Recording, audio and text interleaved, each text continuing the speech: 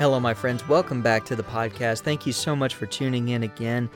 I almost said tuning in again this week, even though we've already had an episode this week.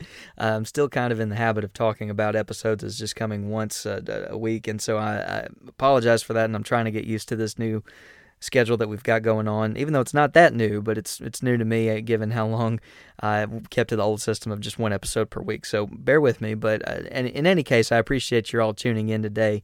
I hope that you had a great week, and that this episode will be a good way for you to end your week and get ready for a weekend.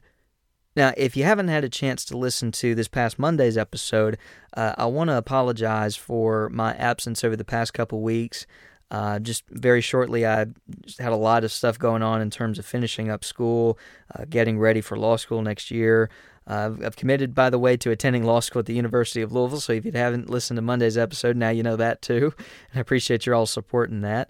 And over the past little bit, with all that I've had going on in terms of projects and papers and stuff, I just really needed whatever downtime I could find to just relax and unwind and not really worry about podcasting. So I needed the break, and I appreciate your all's understanding and your graciousness with me in my absence, especially since I didn't really touch base with you all as to why I was absent.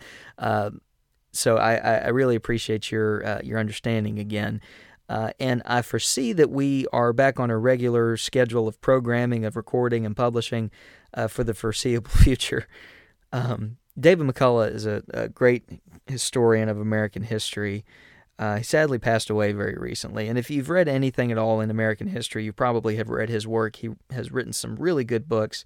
He wrote 3 great biographies on T.R. and Harry Truman and John Adams and some other work as well. And I really enjoyed reading his material. But he gave a talk once, and he said the phrase "for the foreseeable future" should be dropped because the foreseeable future doesn't exist. So that's why I'm a little hesitant to say that we're on our regular schedule of programming from here on out. You know, things happen, but I'm going to try to keep to it as best as I can. And I really appreciate your all's understanding and graciousness in that. So for this week's episode, there I go again. For today's episode, we're going to be learning about a really cool site in West Virginia that is related to the indigenous culture of Appalachia. And I wanted to bring up this location for a couple of reasons, mainly because it's interesting in and of itself and its purpose and its appearance, but also because I think that it's important for us to have a wider discussion about the reality facing indigenous and First Nations folks in the United States itself, with our history of really brutal colonization and imperialism over them and over their culture. And it's important to recognize their condition in the United States, in their marginalization and exclusion from a lot of the aspects of our society. And so that's a process that I'm still going through now and learning more about indigenous culture in the United States and in Appalachia, and learning to fully appreciate and acknowledge it. And so my learning about this site has just been one part of that, and I'm trying to be better in every way that I can, and I hope that you'll join me in that. As we recognize the contributions and the importance of the folks who have been here longer than any of us. And so I hope that you'll join me in that project of just becoming more aware of the history of indigenous influence on Appalachia, as well as the current condition that a lot of indigenous folks are living in right now of poverty and disadvantage, and that we will join together in advocating for them and helping them to tell their own stories and lifting them up to make sure that they can have the kind of dignified life that they deserve. And so that's the reason why I wanted to talk about this location that we're going to be learning about today. Let's get into it.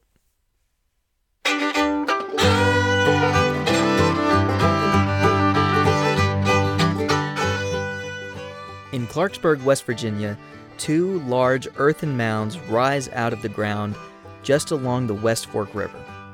And these are just 2 examples of a larger network of constructed hills. Just across the state line in southern Ohio, similar mounds can be found that are connected to an even larger network, but we'll swing by that location some other time.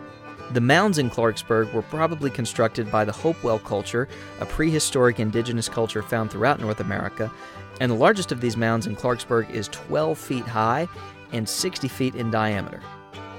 Now, while it's likely that these mounds served as places of burial for important persons, No excavation has been done because of the sacred nature of the site, so we may never know for sure, but we can still appreciate the culture that spawned these constructions, and we can appreciate their skill in conducting practices like these. I wanted to highlight this site for two main reasons.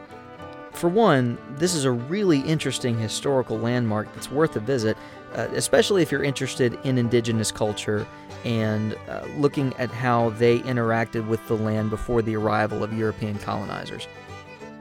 And along the same line, at the same time, recognizing the importance of these sites, these indigenous and First Nation sites, their history, and why we should preserve them also brings us to a wider acknowledgement of the continued discrimination against indigenous and First Nations communities, not only in Appalachia, but across the United States itself. Average income for indigenous families is almost $20,000 lower than the U.S. average. Life expectancy for indigenous individuals is 6 years lower than the national average. And overall, in the United States, 1 in 1,000 people in the overall population are homeless. But for indigenous people in the country, that rate is 1 out of every 200. Now, discussions about difficulties facing indigenous communities and individuals cannot be had without listening to indigenous people themselves and hearing from them what their struggles are and how they want to see those problems addressed. Now, to facilitate that, we have to be informed about the culture and the history of indigenous people and their history in the United States and in Appalachia, and the Oak Mounds site is a great opportunity to do that, but so is reading books or, for instance, listening to podcasts. So I hope that you all get a chance to visit this site and learn a little bit more about the folks who are so important to our story, the folks who constructed this place. But I hope that in general you'll work with me and others as well to broadening our knowledge and appreciation of the culture of indigenous people and dedicating ourselves to making sure that in this place where they have been longer than any of us, that they are able to live a dignified life as they deserve as human beings and as our neighbors. So I hope that you have enjoyed learning about the Oak Mounds site just through my little introduction to it, and I hope that you learn about it some on your own as well, and again, commit to that process and that project of furthering justice for all of our neighbors, especially our indigenous neighbors.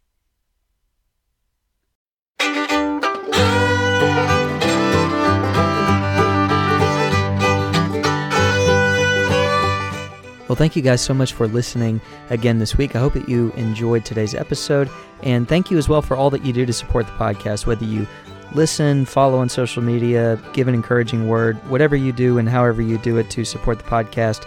Thank you guys so much. I really appreciate each and every one of you. Be sure to join us again next time for another episode of Appalachian Firesides, and don't forget to rate and review the podcast on whatever platform that you listen on. Give me your thoughts on what you like, what you would change, how I could do better. Just let me know what you think. I'd love to hear your all's thoughts. If you like that background music that you're listening to, that is a piece called In the Sweet By and By a great artist named Zachariah Hickman. Be sure to check them out on YouTube. And don't forget to follow the podcast on social media, Facebook, Twitter, and Instagram to stay up to date on all that's going on. I hope that you'll join us next time for another episode of Appalachian Firesides. But until then, be well, love your neighbor, and do good things. Catch you guys next time.